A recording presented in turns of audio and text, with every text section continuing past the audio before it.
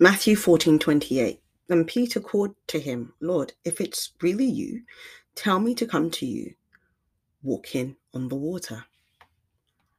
Absolutely fascinating. What's going on here? What's the picture? The disciples are on a boat in the middle of a storm, and then Jesus walks onto the water, and they're petrified. Like, who is that on the water?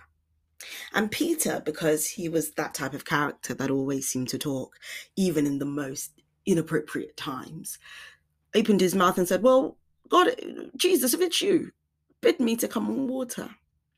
I've been heavily reflecting on this scripture. And one of my reflections from the scripture is, how do I respond when I am in a terrifying scenario? How do you respond in a terrifying scenario, or in a scenario you don't fully understand? Because you see, sometimes in the midst of the challenge, God is there. In the midst of the concerns that we have, God is there. And sometimes it takes for us to be bold like Peter and say, Lord, if it's you, Lord, if you're part of this, Lord, if you're stirring the situation, Lord, if this is your hand, Lord, I've got this opportunity and I'm afraid of it. If it's you, bid me to come. If it's you, bid me to walk. If it's you, I just need a whisper of your voice and I'll know and I'll move.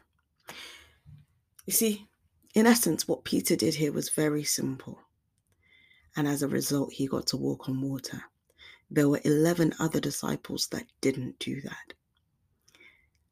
I get the picture that they remained fearful and probably thought, how crazy is Peter asking, Lord, if this is you? How crazy. The other thing that I took out from this verse is Peter didn't walk on that water until he got the confirmation that it was God, that it was Jesus, right? He said, if this is you, bid me to come. And then Jesus called him. And then he walked on water.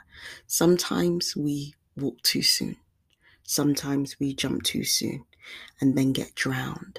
And so I want to encourage you this morning, as we're stepping into a new week.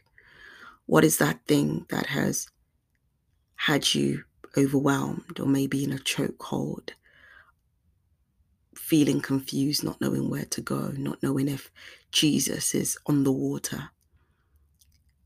How about you pray like Peter essentially prayed?